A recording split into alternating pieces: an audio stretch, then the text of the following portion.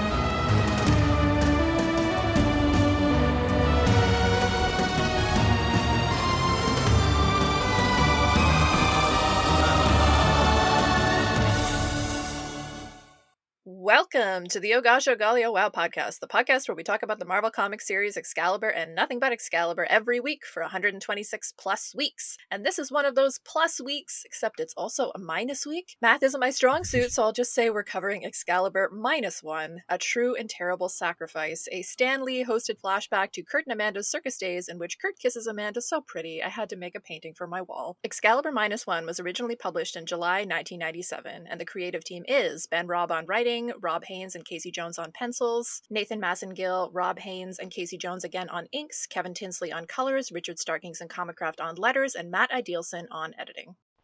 Hi, I'm Stan Lee, editor of the Marvel Comics group of superhero comic magazines.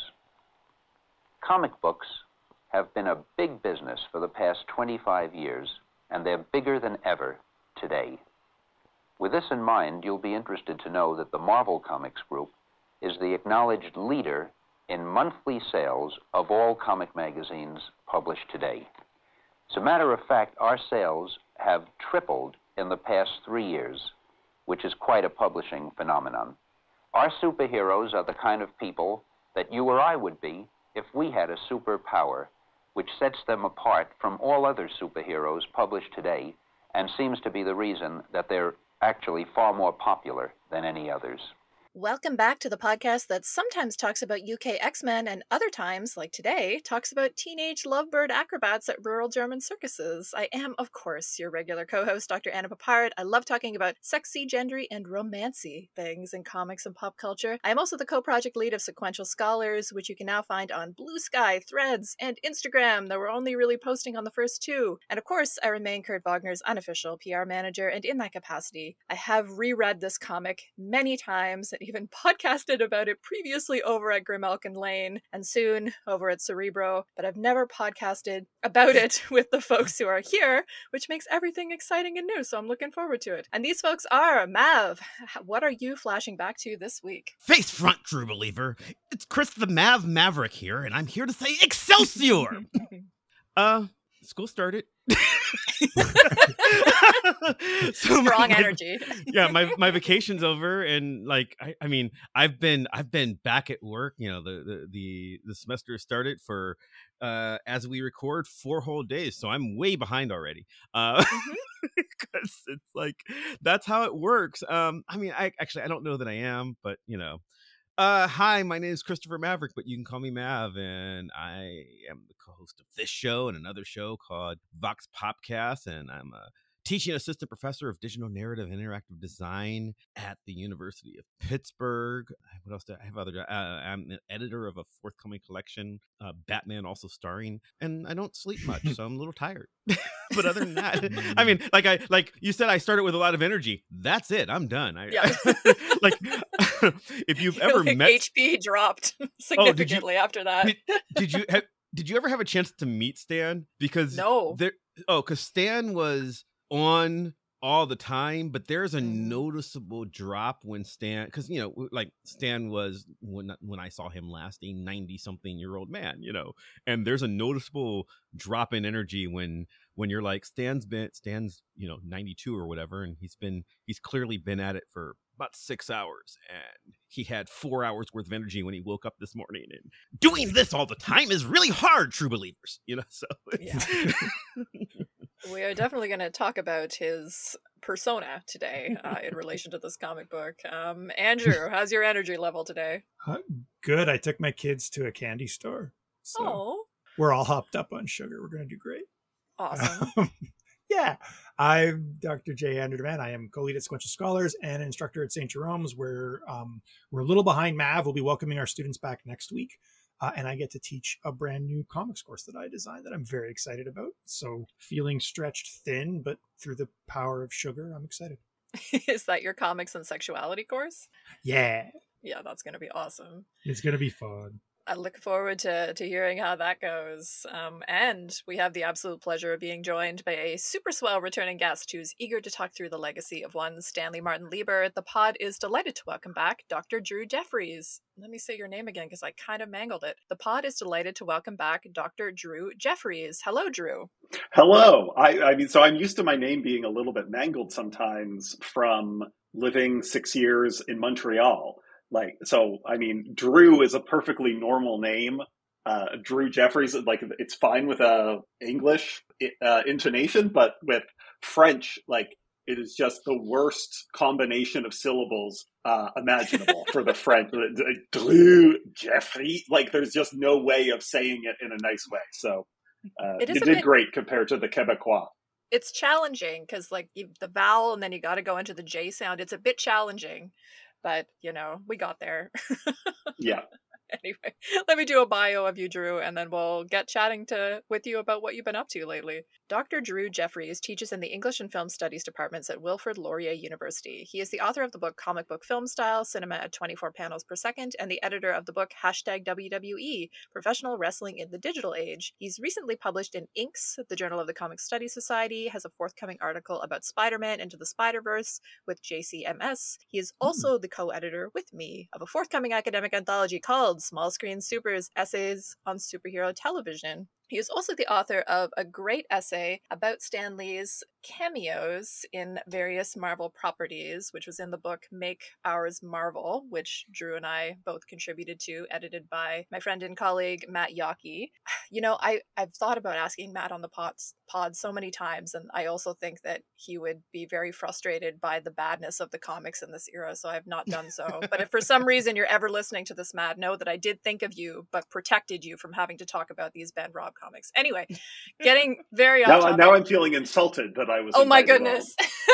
No, it's just Matt will never listen to this, and I'll edit it out if it's bad. But just Matt has a real anger about comics when they're not good, and I know this about him, and I don't know if it would be healthy for him to read comics from this era. He hates the 90s too, so it would be a real hard sell for him, Drew. It's nothing personal. I know that you are full of positive energy. Always, exclusively. Which is why you're here with us today. But anyway, let's catch up with you a little bit. That's not the only reason you're here today. You're also here because of your expertise in many of the things we're going to be talking about today, obviously, and we'll get into it shortly. But yeah, let's catch up a little bit. Do you feel like talking about any of the stuff that you've been working on lately as the semester rapidly approaches? I mean, I know you've been watching a bunch of Superboy. Yeah, I mean, the semester is approaching very rapidly, and I had some projects I wanted to get done over the summer, and I guess you could say I got them done. So the first thing I did this summer, I don't know if anyone knows about this one, but I wrote a chapter about Batman the Audio Adventures, the scripted podcast. Oh. Has anyone listened to that? No. I have not listened to that one. I've listened to, we did on our old show, 3-Panel Contrast. Yeah, we did an episode where we talked about audio dramas, and we did the old Fantastic Four one from the 70s, and we did the more recent Wolverine one.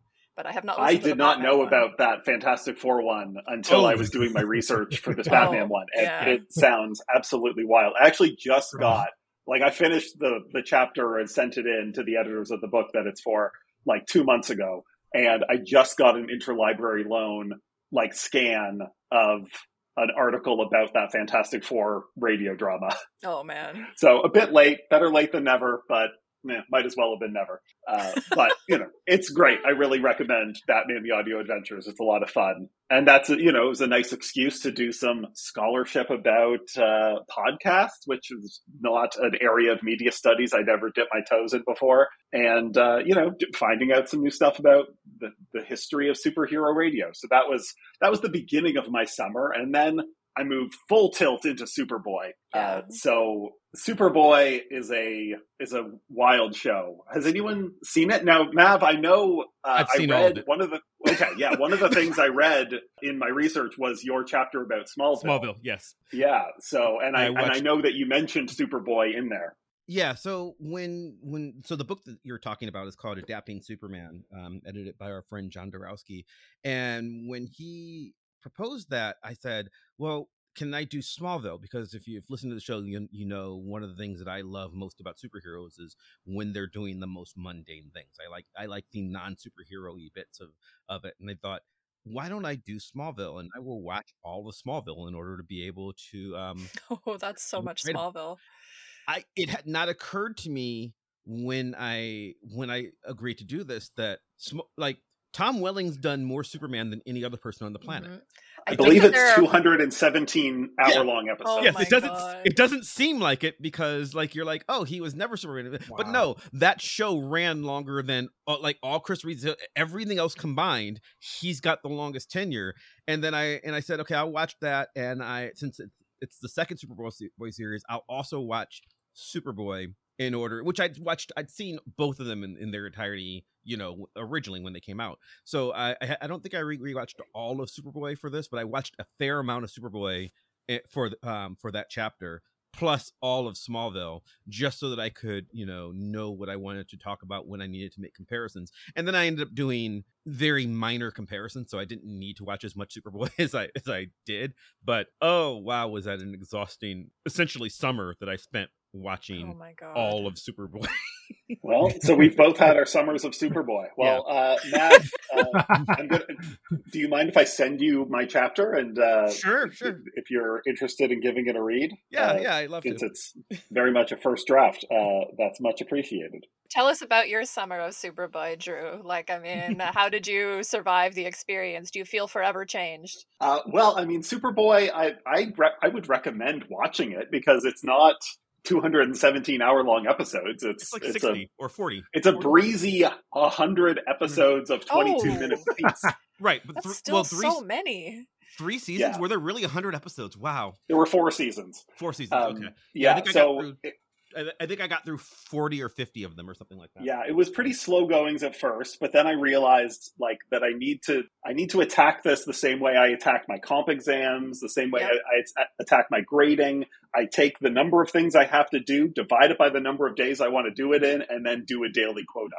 So I was doing 3 or 4 episodes a day, and that's just how I started my day for all of June and July. It's not a bad hour. And I got it done. Yeah. Yeah. You skip the intro each time. You skip the intro. You skip the closing credits. You're laughing. It's 20 minutes. It's a breeze. And the nice thing about the show is that it gets better as it goes. It does. So the first season is a slog. The second season is equally a slog. And then it really picks up. Well, they changed Superboys. Yeah, but in my chapter, I talk about the whole thing, the whole series. So awesome. I tried to pick out the things that were interesting to me and develop something hopefully coherent about it that makes a case for Superboy as an interesting artifact of superhero television of the Reagan era specifically. That was my summer. I'm looking forward to it. I haven't given it a read yet, but I'm very much looking forward to it. I'm still not sure what I'm writing for the superhero TV book. I have been trying to watch Batwoman recently, thinking that I might want to write about that. Not convinced that I want to write about it yet, but I wrote something Batwoman, brief about it. TV series. The recent Batwoman. Okay. Yeah. I wrote something about it for the Walrus a few years ago, and I'm like, well, maybe I want to expand that. And boy, that is a show that each episode is a different genre. You don't really know what you're gonna get. Sometimes it's a horror show, and then there's a fun episode where she previously dated Alfred's daughter and opens up a gay bar across the street from a homophobic restaurant. And I'm like, I'm here for this. These parts of the show are fun, but did you get into the season after she left? I haven't yet. I'm still in the Oh. Ruby Rose season. I had Batgirl's an adventure. I've seen all of that as well, and there's some interesting. In particular, her leaving greatly affects the show, and there are pivots where you're like, okay, you're doing something interesting, which is because you're not bound by the comic book, and I like that. It's interesting, and then there are other things where it's like, okay, this plot line was clearly plotted when you thought you were going to have Kate Kane as a character, and you're just gonna slide in Ryan and just pretend nothing happened.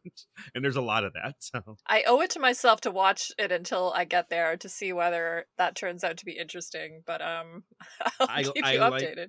I like the actress who plays Ryan a lot, and I like. I mean, the show.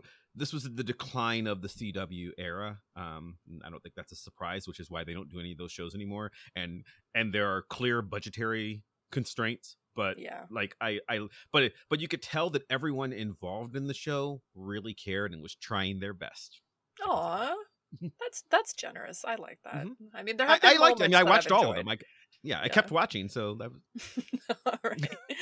Well, from the world of superhero television, let's get back to the world of comics. I really want to talk about Stan Lee and his legacy, which is obviously a topic we all are going to have a lot of thoughts about.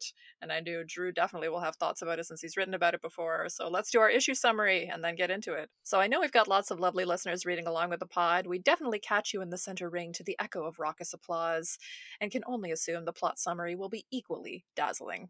I should note, too, that much of this summary is sourced directly from UncannyXmen.net, as I did completely run out of time to write a summary this week. We thank you so much for your efforts over there. Stan Lee introduces a flashback to the formative past of our favorite German circus acrobats, Kurt Wagner and Jermaine Sardos. When Kurt reveals to his foster sister/girlfriend, Jermaine, that he is planning on leaving the circus to make a difference in the world, Jermaine gets upset until he asks her to come along with him. Excited, Jermaine tells her mother, but Margali forbids her from leaving and reveals to Jermaine her true destiny, that she will become the wielder of the soul sword. Jermaine tells her mother that she doesn't care about her destiny and decides that she will leave without her mother's permission. On her last day, Sabu, Kurt's trainer, asks Jermaine if he can stand in for her on the trapeze as it is Kurt's last performance. Jermaine agrees and Sabu warns Jermaine about defying her mother. Margali was spying on her daughter, who tells Sabu that she will leave anyway, and Margali decides a sacrifice is needed. As Jermaine packs the last of her things, Margali disguises herself as Belasco and threatens Jermaine with what would happen if she were to leave before Margali's sacrifice is made, which is the death of Sabu, who dies when the trapeze snaps. Jermaine blames herself and doesn't leave with Kurt, but stays, becoming her mother's disciple. Before they part, Kurt tells Jermaine that one day they will meet again. Okay. Coming to you first, Drew, for your first impressions of this comic. I'm pretty sure it's your first time reading it. So, yeah, just hit me with it. What particularly struck you about this comic? What are you looking forward to talking about? Well, I think it's now 2 in a row where you've just thrown me in the deep end with something that I have no context for whatsoever. Well, Stan is there to hold your hand, Drew. I mean, come on. Well, my first impression was that the Stan Lee connection is a bit of a stretch. There's really, I mean, he's on the cover, the first page, and then the last page. And that's basically it. So not much Stan Lee, less than I was expecting, given why I was invited on the show. That's my first impression. This is true.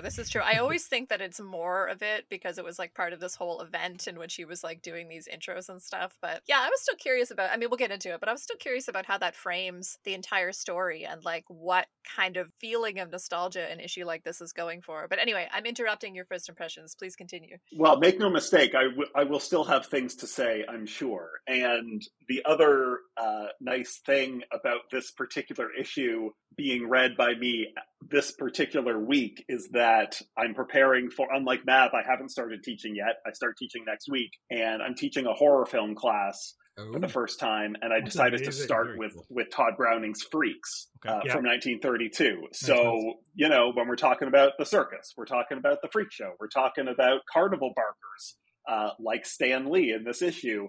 I've got context for that. I've got connections I can make. So, you know, if podcast listeners want to do some homework and spend the 62 minutes to watch Todd Browning's Freaks in addition to reading this issue, then they will be fully equipped to understand whatever I will say about it. Oh yeah, I recommend people do that anyway. But Yeah, let me for pick sure. up some first impressions from Andrew and Mav, and we'll get into it a little bit more. So, yeah, Andrew, how are you feeling about this one? Pretty good. I'm continually not a fan of Rob in particular with female characters. But the thing that I was really kind of interested and excited about this issue was I really like the artwork, like just the sort of minimalist style with those color shade backgrounds that usually indicate that everybody was under a time crunch. But here I find it works really well for like the circus context and for the broad emotional strokes that are being developed. So I don't know. This was one that took me aback a little in terms of how much I enjoyed the visuals. I do too. I mean, clearly, I painted a panel from it, so I really enjoy the art in this issue as well, because it's like it's doing that nondescript retro thing. Like it doesn't Yeah. look like a comic from the 60s or 70s, but it's like No. doing a quote unquote retro thing, which I think is again interesting in terms of like what nostalgia is this supposed to be conjuring, because you know if we're conjuring Nightcrawler's origin story, that's not from the Silver Age. He's not a Silver Age character, and yet we have Stan here like trying to do kind of a Silver Age frame for this. But anyway, I find the art, yeah, like very like clean and romancy in ways that are very sort of appropriate to the tone of this story. But anyway, for someone who's talked about this comic so much already, I clearly have too much to say. But anyway, Andrew, go ahead. Well, even like the negative space for the trapeze scenes, it was really effective. I don't know, like there was something very simple about, like it almost reminds me a little bit of like a Mignola with less line. I don't know. I was enjoying. I was really enjoying. How about you, Mav? How are you feeling about it? This quite possibly is Rob's finest work on the series. Yeah, I would probably agree. Yeah, it's I'm not gonna say it's the best comic ever. It does not fit the character of how I want Jermaine, because that's what she calls herself throughout this issue. But it's not who I see Amanda as having been during that time in her life. But I don't care, because I'm a person who's not all that invested in continuity. I mean, we just talked about how the fact that I love Smallville and I love Superboy, and you know, for that Lois and Clark, all for their own reasons, and they're all very different Superman, and I think you can do that. So this is not the way I imagine Nightcrawler leaving the circus and what his relationship with Amanda was there. Like I like to think that they were a little more antagonistic than this. This is very lovey-dovey. It is entirely the wrong origin for the Soul Sword, but you know, but like you know, like at this point in Marvel history, they just weren't dealing with that. So I'm just sort of, I've got to read this and go, all right, what is this story in the context of the story you're telling, not the story that I want you to be telling? And I think it's kind of good. I hear what you're saying about the Stan Lee introduction, Drew, but like that's just how the flashback event was like that. It wasn't great. You know, it was kind of it was a very gimmicky thing. And I also really like the artwork. I think that what we've got here, does it look like a Silver Age book? No. It looks like Rob Haynes and Casey Jones said, what would we have drawn like if we were drawing in the Silver Age? And I can really feel the Casey Jones influence here. Now, it's not true. What you would have really ended up with is you would have been trying to draw like, you know, you would have been trying to draw in the Marvel style, or you would have been fired. so it's not honest, but like I appreciate the swing. And that's actually kind of what the entire flashback event was. So like if you go back and look at like the Generation X one, which is actually pretty good, it's you know, it also doesn't actually look like a Silver Age book. It looks like a alternate universe Silver Age book where you were allowed to have personality. So I mean, for what this is, as an off week, as I mean, we've talked before about what annuals are and why they exist, and for something that is by definition a fill-in comic, I think it's fun and enjoyable, and you know, and it's a nice story. Yes, they might be slightly out of character, but it is a nice love story, albeit somewhat predictable, about people being held apart by a meddling parent. I liked it. Yeah, I mean, I don't know. I should have a stronger opinion about whether they're in character or not, but to be honest, Amanda is so different in so many different comics that I don't think I have a strong sense of who she is Fair. or who she or who she should be. Well, I have more of a strong sense of who she should be because I have a more of an idea in my head of who I would like her to be. And then I sort of pick and choose different parts of her and assemble them into a version of her that I prefer. But that's what you're forced to do when a character is written inconsistently.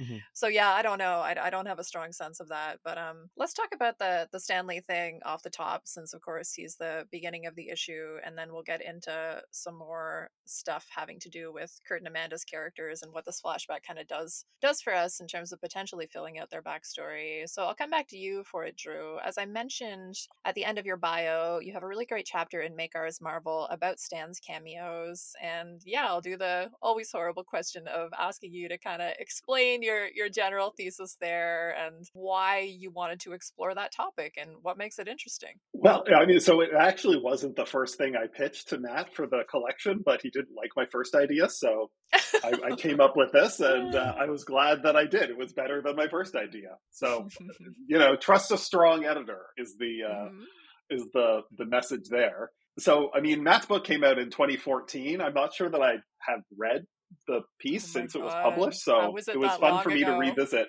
something from 9 years ago. Yeah. Oh, God. So, and I had that wonderful experience of like, who's the brilliant person that wrote this? This is so well written. I love reading it. I'm completely divorced from the reality that it was me.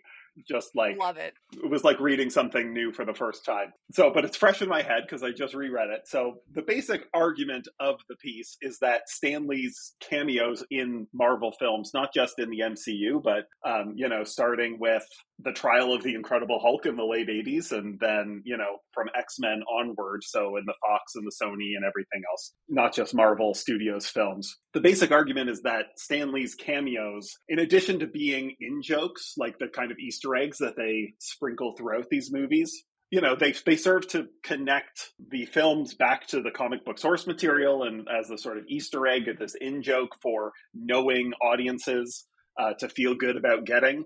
But they also speak to Stan Lee as a kind of authorial figure within the Marvel Comics universe. So I sort of looked at them in the context of the stories and tried to categorize them. And, I guess I had some fun with it. It's a fun little piece. I recommend it. But the main comparison that I draw throughout the chapter is to Alfred Hitchcock, which makes sense in terms of cameos and a body of work being connected through, among other things, cameo appearances by a particular figure.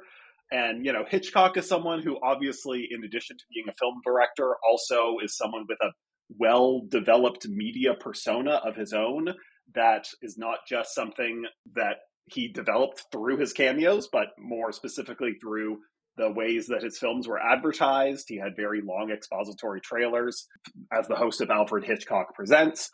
So Hitchcock's cameos function as this kind of fourth wall breaking moment where you are sort of taken out of the diegesis for a moment and are confronted with the author of the film, and it becomes a kind of game. And Lee's cameos function kind of similarly, but because he's not the author of the films, it's also a bit more complicated than that. So, in the piece, I go through all the cameos he'd made in all the Marvel movies up to that point, which is 2014, and categorize them by the different sort of types of characters he's playing and sort of teasing out what kind of extra diegetic functions they're serving. So what do these cameos tell us about Lee as an author, as a laborer, as a symbolic figurehead for Marvel as an enterprise? And even surprisingly often as a horny old man. Yeah. And, the appearance of him in this issue as this kind of huckster figure, this carnival barker, is actually kind of in keeping with his persona more generally. So, I think it made sense for me to revisit that piece in anticipation of coming on the pod for this issue. I think it was a good connection, Anna. Well, yeah, I thought of you right away because of the Stan Lee connection, but yeah, I don't know. Let's get into it a little bit more because we all have obviously experiences with the persona of Stan Lee and what that means. And I mean, I'm sure what it's meant to us throughout our lives because, we've definitely talked on the pod before when we did the episode about Steve Ditko about, creator rights issues and the complicated legacy of Stan Lee. But at the same time, no one can argue that his persona and his voice has been indelibly imprinted on the history of Marvel Comics. And it's something that obviously we've all been in contact with, whether through something like him appearing on page in Marvel Comics, which he does as early as Fantastic Four #10 in a really wonderful cameo where he and Jack are trying to figure out trying to figure out a new villain for Fantastic Four, and Doctor Doom shows up, and thank God he's still alive, and he tells them how he came back from the dead so that they can save the book. Just one of my favorite comics of all time. So I'm sure we all have experiences sort of interacting with Stan Lee's persona in the pages of Marvel Comics. Let's just talk about that a little bit as a way to get into it. And, I'll start with you, Andrew. Do you have memories of interacting with Stan's voice? Yeah, I think I've actually taught Stan's voice in a class on marketing and another class in narrative voice. It's distinctive. It's a beautiful piece of branding. I think he was riffing on the old EC comics with the idea of the witch, the crone, and the crypt keeper, or whatever it was, in order to create cohesion across the line and to give it an identity where you would buy a new comic just because it was a Marvel comic. And Stan Lee was sort of the stamp of approval for that. But I think for me, I don't know, I'm more on the Kirby side. We've had this conversation, as you said before. That was always a business strategy, right? It's not just a way to create cohesion, it's a way to create ownership. And we see that being doubled down constantly. Again, with this Stan Lee documentary and all the sort of uproar surrounding it. Stan Lee's role in Marvel was absolutely enormous, but there's been an entire literally billion-dollar machine designed to sort of use that image of Stan Lee, that falsified persona that he portrays very, very well, in order to solidify Marvel and Disney's claim to these intellectual properties.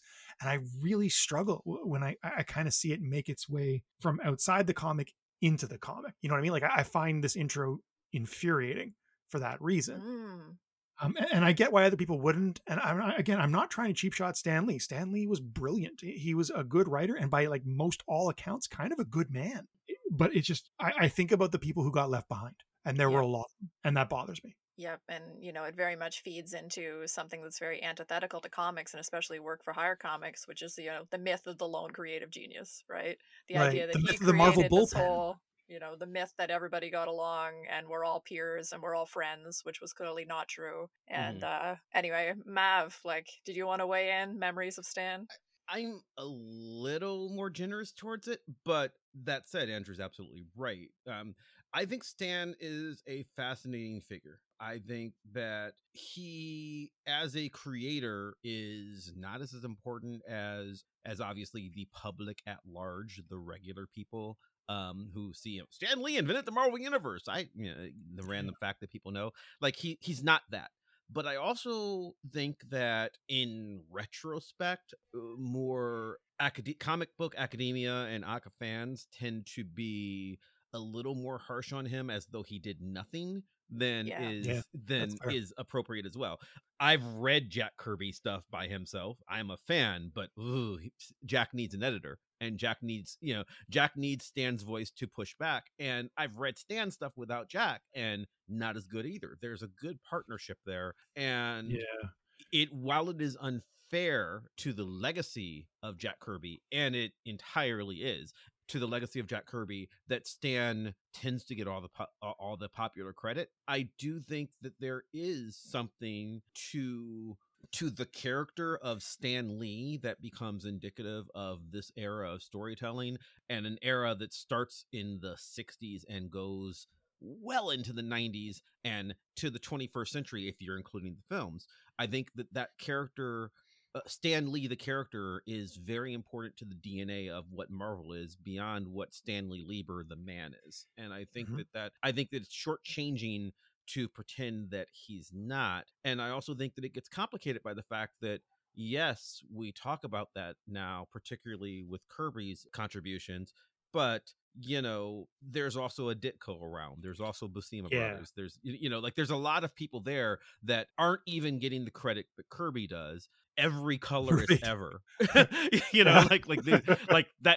letters, these things matter, and it's a complicated. It is a complicated question that I think does deserve being studied. But I also think that there is value towards being the face of the company, and in a way that as comic book scholars, we tend to stick with the comic bookiness of it, but I'm not really a comic book scholar. I'm a pop culture scholar. So I see Stan and I'm like, yeah, he's doing the same thing Walt Disney did. He's doing the same thing that later Steve Right. Jobs would do.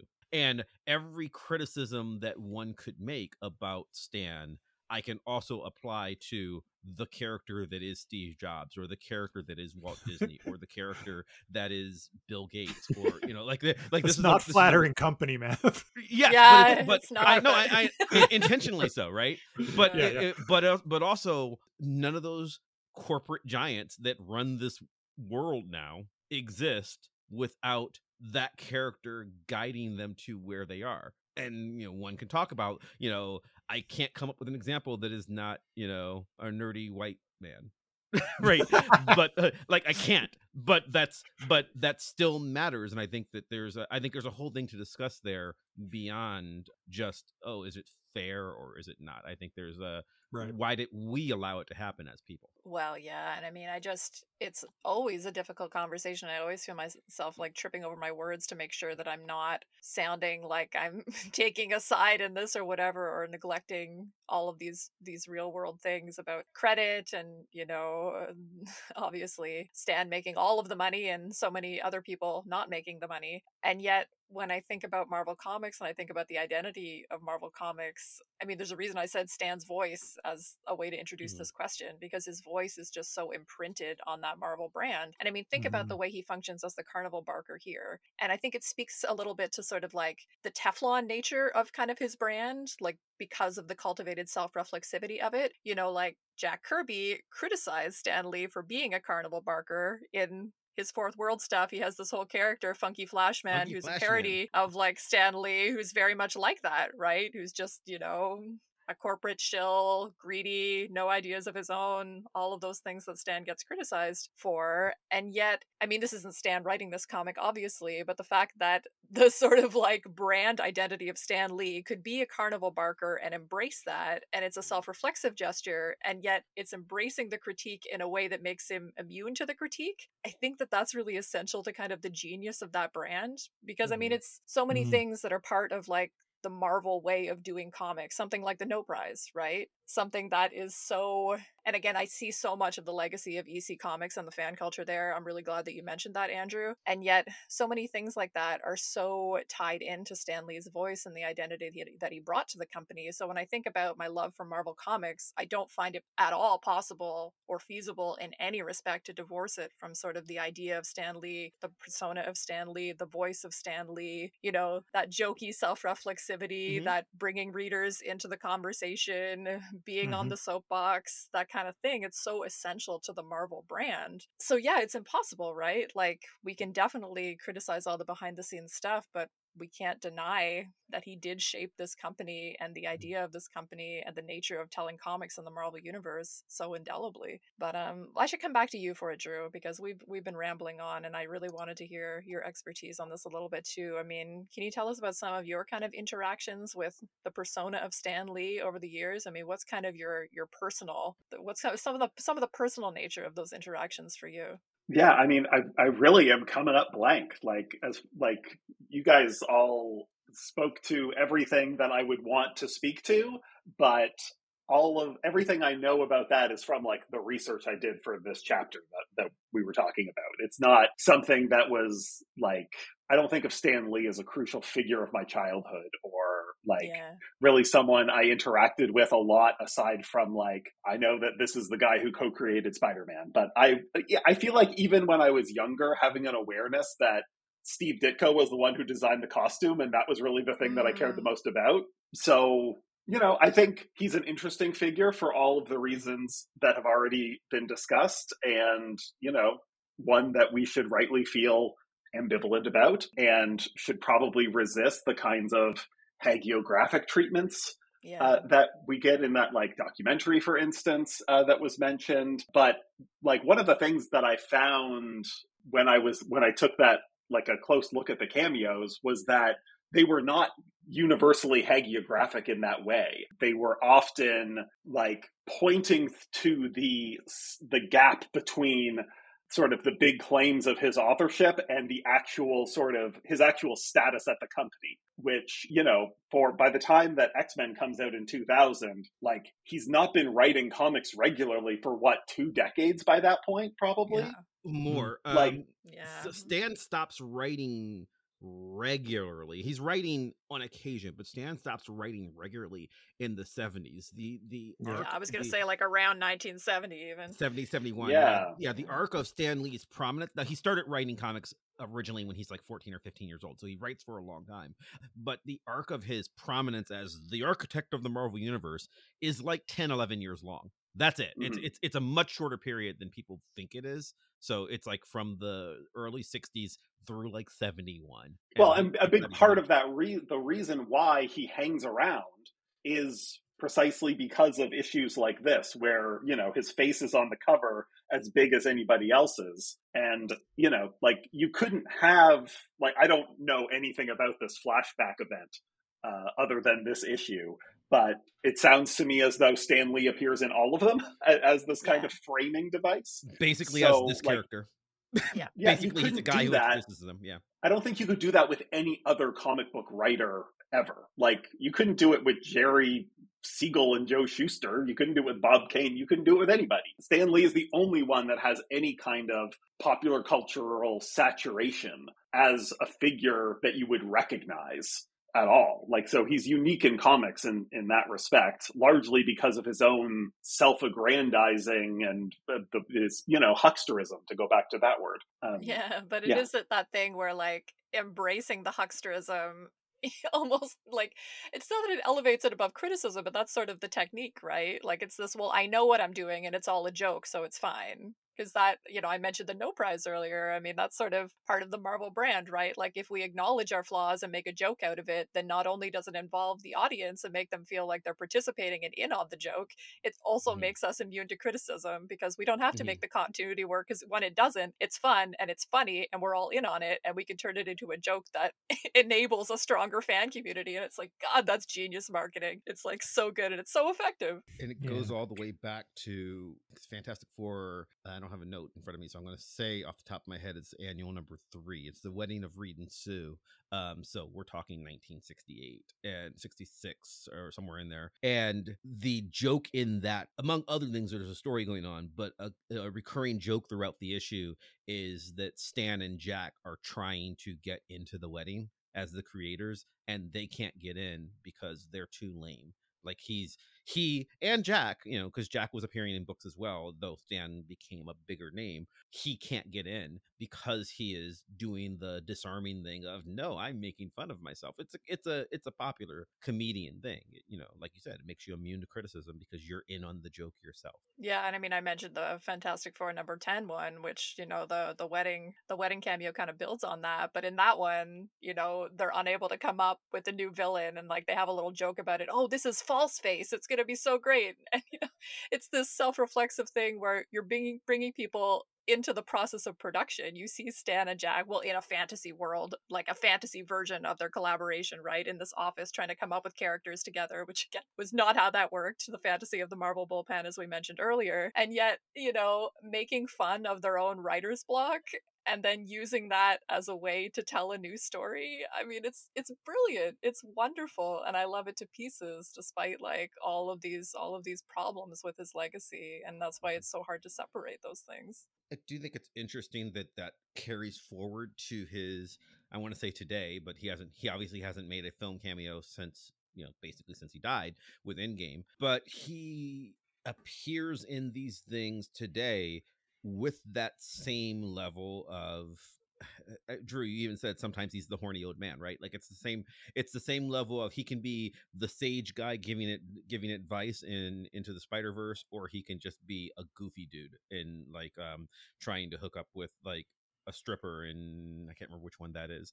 Like it's a thing that he does in these films, and he's not writing them, but he wasn't writing this either in 1997. This is just like we decided, or they had decided, Marvel had decided, that there's this universal character of Stan Lee that you can toss in something just as easily as you can, I don't know, Irving Forbush, or for that matter, any of the regular Marvel characters, right? Yeah, Like yeah. you can use a Spider-Man, and there's a way to write Spider-Man if you want to toss him in your copy of Wolverine. Well, there's a way to write Stan Lee as well. Yeah, and I mean, the fact that he would be considered a character with like name and face recognition equal to the characters within the Marvel universe, that to the point where they're doing this whole event and he's appearing on the cover as a selling point of the event. I mean, that's really striking in terms of brand identity and in terms of his legacy at this time when he was like really not involved with Marvel at all. He'd already become like a mythical figure by 1997. I mean, certainly before 1997, I would say, but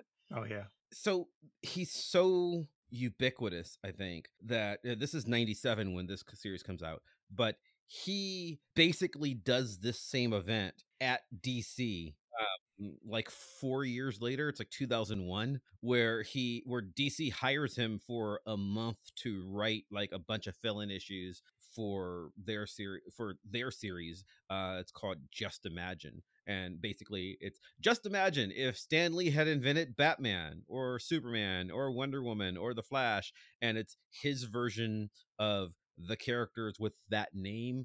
I mean, in many cases the only connection is that they have a similar name. Like the Batman character is a guy in a bat suit, so he's like, he's closer in connection to what Batman is. But the Flash character is a teenage girl who has the power of flight and light generation. She has nothing to do with like the speedster at all. But they were trading purely on the idea that, hey, Stan Lee is known as the iconic brain behind Marvel. What if he were the iconic brain behind DC instead, ignoring entirely the fact that they knew full well that he hadn't created anything for Marvel other than Ravage in like in 30 years at that point. And everybody's going, who's Ravage? Yeah, look it up, kid. All right, let's talk about some equally mythical characters in Kurt Wagner and Amanda / Jermaine Sefton. Well, Jermaine Sardos / Amanda Sefton, a woman of many names and identities, as we alluded to earlier. But I'll come to you for it, Drew. I know that you're being dropped in here without the same kind of connection to these characters that we have, but at the same time, it is kind of a fuller view of the backstory of these characters than we've had previously. So in some ways, it can function as an introduction to the characters. And yeah, like I'm curious to hear your thoughts about kind of the nature of their world and the nature of the romance here. And I know you had thoughts about the circus. So yeah, like what did you feel like you learned about these characters? Yeah, I mean, I was really thinking about the comic in relation to Freaks, because you do get a lot of the same kind of character types, obviously. So with the acrobats with Jermaine and Kurt as the sort of central love connection here in this issue, is kind of similar to Freaks, where you have it is the acrobat Cleopatra who is the villain of the movie. One of the Hans character, who is a little person, falls for the acrobat, who he says is the most beautiful big woman he's ever seen. And so the acrobat, the able-bodied acrobat, is the villain, really.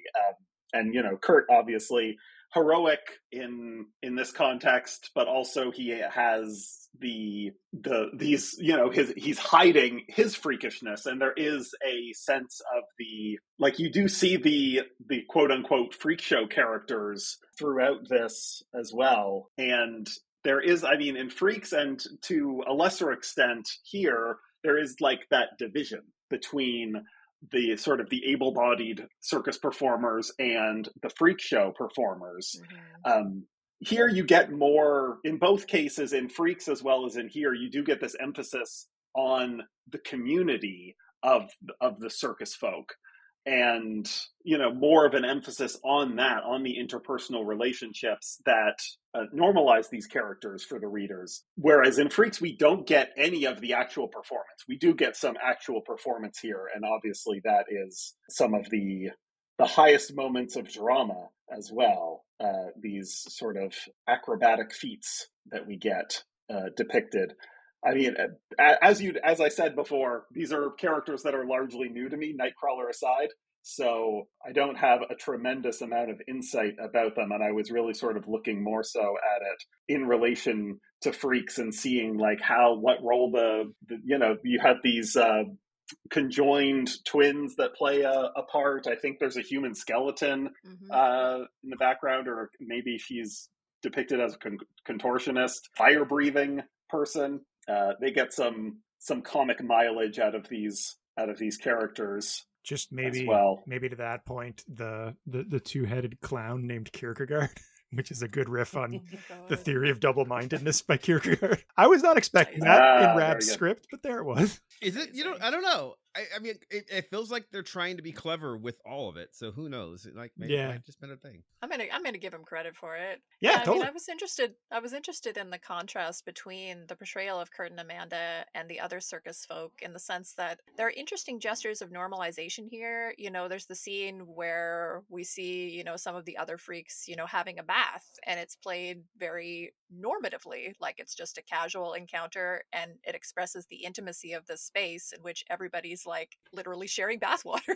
And like that's just like the nature of this found family, which, you know, is a found family of quote unquote freaks that precedes the found family of the X-Men, right? And yet there's other things where they're distanced from Kurt and Amanda because their comedy, like their comedic relief, whereas Kurt and Amanda, despite Kurt's quote unquote freakishness, get to be beautiful, right? There's a clear separation in terms of like agency and like humanity between Kurt and Amanda, and not just because they're characters we know, but I think that that's sort of emphasized again by the comedy relief value of the rest of the circus folk versus, once again, Kurt and Amanda, who are given this like serious, romantic, dramatic plot line that is quite opposed to that comic relief element. So like, yeah, I don't know. That's one of the elements that I've always found intriguing about this issue. I mean, I love seeing these little glimpses of what their life with the circus was, because I think in terms of the characterization of Nightcrawler, that's really important. But Amanda too, in terms of her affection for Nightcrawler. I mean, when you see Amanda kiss,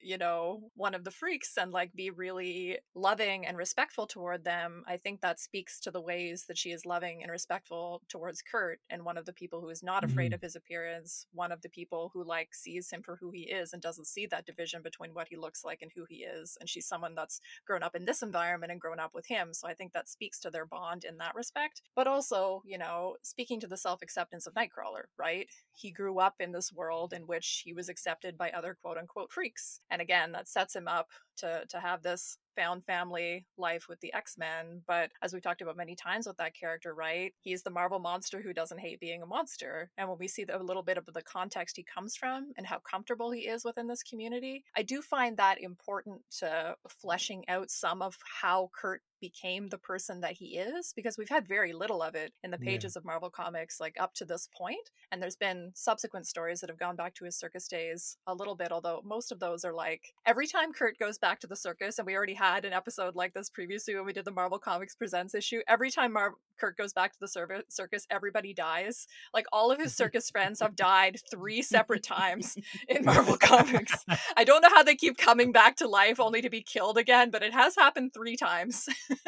So, but anyway, this is like sort of despite the fact that someone else also dies, and Margali orchestrates the death of someone to manipulate Amanda into staying behind at the circus and breaking up Kurt and Amanda, which is super dark.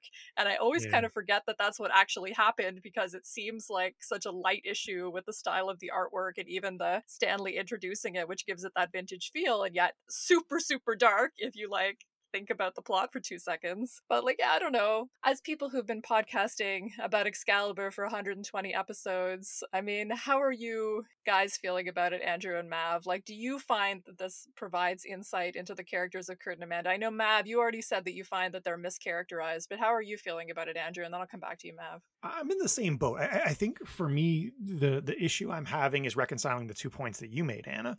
The way that it does portray this found family in a way that humanizes Kurt, it makes perfect sense, right? With who he is and how he views human beings very sincerely. For me, the problem is that the, again, so-called freaks are overdetermined by their freakishness. You know what I mean? Yeah. They don't get any moments of genuine humanization. They're there to demonstrate the weird thing that they can do and to, I guess, validate Kurt through their affection towards him. So like, I want a little bit more there, but that's one of those things where you're like, you kind of get that it would be hard to do. Again, especially with the time constraints that Rob is under here. So it's not quite working for me as much as this is working for you, but I see the way you read it, and that's how I want to read it. Do you know what I mean? Like I think that's the intent. And I love that as a way to, again, I think the most fascinating question about Kurt is, how did he get to be this so genuine as a person? So if we're going to explore his backstory, that's what I would love to see. So I really appreciate what the writer is trying to do. And maybe this is where I'm on a different page than you and Mav in terms of enjoying this issue. To me, it just didn't come across the way that I think it was intended to come across. Oh, no, I definitely agree with you. I mean, I'm doing a lot of work to kind of make this work within my headcanon. And I mean, one of the things I would underscore with that, like you made such a good point about the freaks that are not Kurt, are like just here to show what they can do, which is very much the function of freaks, right? That's part of the dehumanization of a freak show. But the way Nightcrawler is portrayed in this comic plays against that, right? Because he is this like quote unquote freak who has these monstrous features, and like that's part of the context of the issue. He's hiding as well, and yet protected by his status within the circus, and yet is portrayed so romantically here and so sexily here. Like I alluded to that kiss earlier, which I have the panel that I painted on my wall. I mean, that's a sexy as hell kiss. He's got like his beautiful cascading hair like coming down his forehead with his high cheekbones and his full lips as she's leaning in with her very pink, very full lips to kiss him with her blonde hair cascading over her forehead. I mean, it's sexy as hell. And I mean, that's very different than how the freaks are portrayed, right? I mean, I mentioned that, Amanda kisses, is it the strong guy or the fire guy? Anyway, she kisses him It's the strong guy. It's House. Yeah. Yes, that's right. She kisses him on the chin, and that's played for comedy, right? And you can see how much the contrast is sort of becoming evident there. Like Kurt is humanized through his romance ability, whereas the rest of these freaks don't get that humanization. Anyway, Mav, do you think it teaches us anything interesting about Kurt and Amanda's backstory? Yes. Okay. I'll do Amanda first, just because I want to clarify the thing that I said about not liking how she's portrayed. It's not that I don't like how she's portrayed. It's that this isn't the way that I normally think of her. She is very perfect, innocent girl next door-ish. Like she's Mary Sue-ish, to borrow a term that I usually hate in this in this comic. Like there is nothing wrong with her, and the Amanda that I like has a little bit of a bitch to her. Like I like that she's not. I like that she's kind of biting and kind of doesn't take nonsense, and she's not perfect. I love her for her imperfections. I will agree with you. She's so tonally inconsistent from writer to writer that, whatever, right? Like, so that's kind of where I'm usually at with her.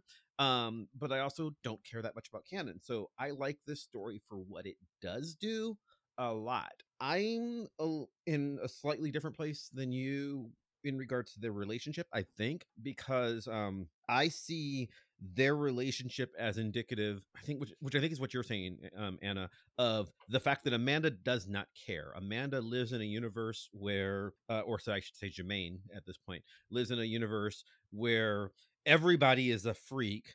So she doesn't see them that way. She's got Marilyn Munster syndrome, right? She is just, these are the people that I love. And so I think she sees Kurt as beautiful, and I think she sees House as beautiful, and all the other freaks as beautiful in their own way.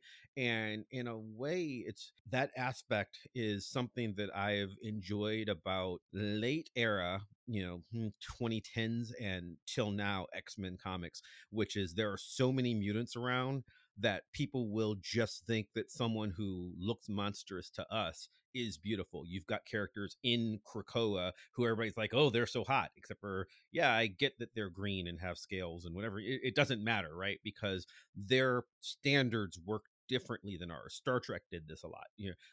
When you have that much variation in form, you cannot just be looking for a white, blonde, blue-eyed, 6'2", whatever, right? Like like you have to like sort of move on. So I like that about Amanda. Where I think it becomes interesting is inside that world. I don't think Kurt is being less freakish because of how he looks. I think this is trying to make the argument that he sees himself as part of the freaks just like everybody else does. Amanda sees herself that way, but Kurt is aware that Amanda is not. And he makes a comment where he's like, people like us, the freaks and I, we cannot walk the world the way Amanda does. So he is self-aware. Where Kurt loses it is he seems to not be aware at all of the class divide between himself and the freaks. Like he understands that he does not look human, but he does not seem to understand that as an acrobat, as a trapeze artist, he appears to be on a higher strata of the circus, he and Amanda both, than the guys that are the sideshow act. He thinks that he's one of them in a way that I don't think he's aware that there is a differentiation. And I think that matters because I think that's very indicative of the way otherism works in our society, right? Like, so like people treat being other as though it's a binary. Well, okay, I'm black, so I must know what it's like to be a woman. I'm a woman, so I must know what it's like to be black. Or I must, I'm gay, so I must know what it's like to be trans. Or I'm trans, so I must know what it's like to be asexual. All of them are different. They all have their own little idiosyncrasies. And I'm intentionally trying to not create a hierarchy because I think we tend to treat it like it's a hierarchy when in reality it's just different. And I think there is social acceptance within groups that sort of, because we're humans, generates this hierarchy. And I think this comic does a very good job of presenting that. That's why I think it's Rob's finest work here. I think he's doing a very, very good job of saying, even if Kurt is a good person, even if Amanda is a good person, they're not actively creating this world, but that world still exists and you can see it there. Yeah, I mean, I think that speaks to some of the fondness I have for this issue in terms of it's a wonderfully rich context to base a fan fiction on. Like, it's giving you a lot that you could like build other stories on. Like, I'd love to see the further adventures of these people in this place and see some of these possibilities built on. We don't necessarily get that here, but like it's probably my favorite version of like flashing back to Kurt's days with the circus. There's not a lot of competition there, so I think it's probably my favorite one. But let's go to some final thoughts. I'm sure that we've each got something that we want to flash back to that we didn't get a chance to talk about as much as we would like. So I'll come back to you first, Andrew. Anything from this comic that you'd like to circle back to that we didn't get a chance to talk about much? Yeah, just maybe even related to your last point. I'm finding that I'm experiencing this like weird fatigue of, we talked about all these versions of Amanda, right? Where they keep teeing her up to be this kind of character or this kind of character. And I keep being like, yeah, I'm on board. Do something with that. Do something with that. And then instead of doing something with that, they just tee her up again. You know what I mean? They keep walking it back and then setting her up to be something else. And that doesn't pay off either. So I can't think of a comics character who's had this much buildup and relatively little payoff. It seems like a lot of writers are really interested in Amanda, but nobody has the follow through with her. And I'm finding that increasingly frustrating. Yeah, that is completely fair. That is completely fair. I feel that a lot with her too. It's like she'll show up and then you're like, oh, this character is exciting. And then the next time she shows up, she's different. So yeah. Anyway. Mav, anything you want to circle back to? I love seeing her in the Nightcrawler costume. I think it works. Oh boy, that's what I was going to talk about. It's adorable. Okay, I'll leave it for you because I do think it's adorable. I like that seeing her in the Nightcrawler costume and seeing Kurt in them in the same way as they're doing the thing that Robin does in the Batman mythos. Oh, this was Dick Grayson's circus costume, which is a stupid idea, but whatever. Because now everybody knows who he is. But fun fact, that's literally how Tim Drake figures it out. He's just like, oh, you're wearing the outfit that I saw you wear. You must have been Robin, because apparently so Bruce is an idiot. But I love that aspect of this. It's just it's fun because Kurt doesn't need a secret identity. It doesn't matter. So therefore, I like that, like it explains his comfort in the outfit, that this is just the thing that he grew up wearing. It was just his circus costume, and I like that. I like the connection it makes between her and him by doing that.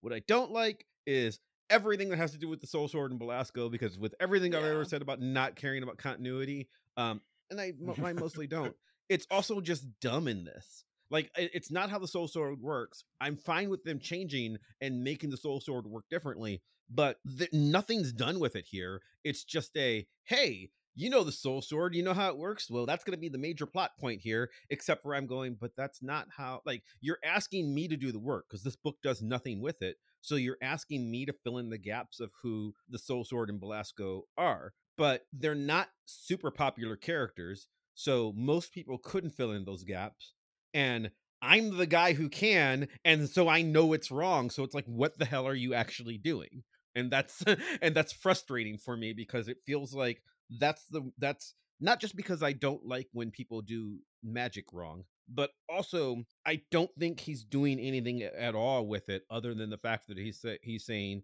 you know how Margali and Belasco are ancient enemies that have been fighting all throughout time, right? You know that. No, I don't. What are you talking about?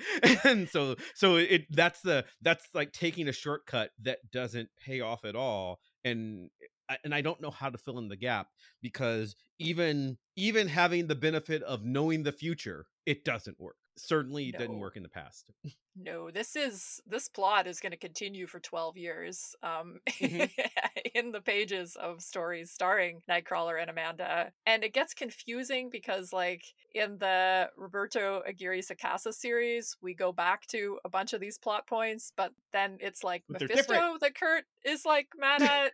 So it's like They're not different. Belasco. I know. It's not- And like the end of that series ends with like this teaser for like this supernatural mystical war that like Kurt and Amanda are going to be major players in, which obviously has never happened. But I maybe just we're going to get back to it. it just okay, so really quick, the Soul Sword is important to me because it is Yeah. a fundamentally interesting part of Ilyana's personality that this 14-year-old girl who grew up in hell figured out a way out by sacrificing 60% of her soul. That's dark and it's harsh and it's like and it informs everything that character is. And I get that they weren't going to do anything with her at this point because she was dead, but everything that character is from that point for the next 30 years till today is informed by the fact that when I was a child, I made the hardest choice possible and I do not regret it. And the sword is a constant reminder that she was willing to sacrifice the very thing that is her in order to, get through this traumatic event. It's a very powerful, interesting storyline conceit. And it's just thrown away here because Belasco made the sword. And I hate it. I hate it so much. You have every right to hate it. The Ileana story is amazing for all the reasons that you said. And yeah I'm just kind of letting it go because what can I do? But you are 110% right. I will touch on the like costume thing just a little bit. Here, I like it partly because of the art, and I will say that as somebody who has complicated gendery feelings about, do I want to like romance Nightcrawler or have sex with Nightcrawler or be Nightcrawler? Having this like blonde lady wearing the Nightcrawler costume is an interesting dynamic for me. But also, speaking to their bond, right? Like, I always love, part of the reason I like sort of like romance and superhero comics is because you can have this co-adventurer romance, right? Where both people get to be a superhero, which is so rare in like basically all other media. It's obviously become a lot more common in the last 20 years of media, but like when I was growing up, that was super rare. It's a central thing that attracts me to the genre, the opportunity to be a superhero alongside your romantic partner. And with them both wearing the costume here, both being acrobats, it alludes to that equality. She's not a damsel in distress, even though he does save her. Opening up this issue, that's sort of one of the things that I don't love about it. We get 2 pages of her sort of screaming and being vulnerable when this story starts, even though the story's ostensibly about her. That's generic in a way that I don't like. But at the same time, again, the suggestion that they were acrobats together, wearing this costume together, and I do like that. There are reasons why I want to root for this couple. We all know the foster sibling thing. It's bad. I get it. Don't at me about it, as I always say, but barely still. mentioned in this one. I barely know. mentioned I it. know. I wonder. In fact, Drew, did you even know that? Because it's completely understated here, and I News to me. yeah, I There you like go. that. If you, again, if you listen to the Simply Amazing podcast, where I was a guest, where I explained that I did the research in the, I'm going to say gypsy because that's the word that they use then, but in the Romani culture that Kurt probably came from. Probably accurate because there's not exactly a concept of adoption the way that we use it in America and Canada today. Probably what would have happened was if he were an orphan, he would have been taken in by the culture.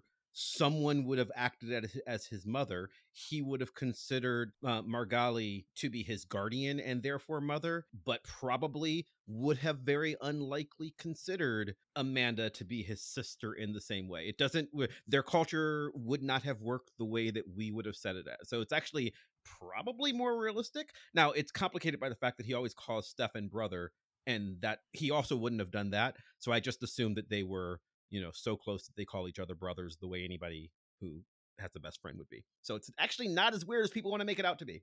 Yeah, I know. And I mean, we get a little bit of the sense of this being kind of like a communal situation here, which again, I think would be a very useful way to kind of rewrite the histories of these characters and make some of those connections clearer, for better or worse, which every time we revisit Nightcrawler's origin story, it gets more complicated and worse. I'm really strongly looking forward to the one that's starting at the end of this month.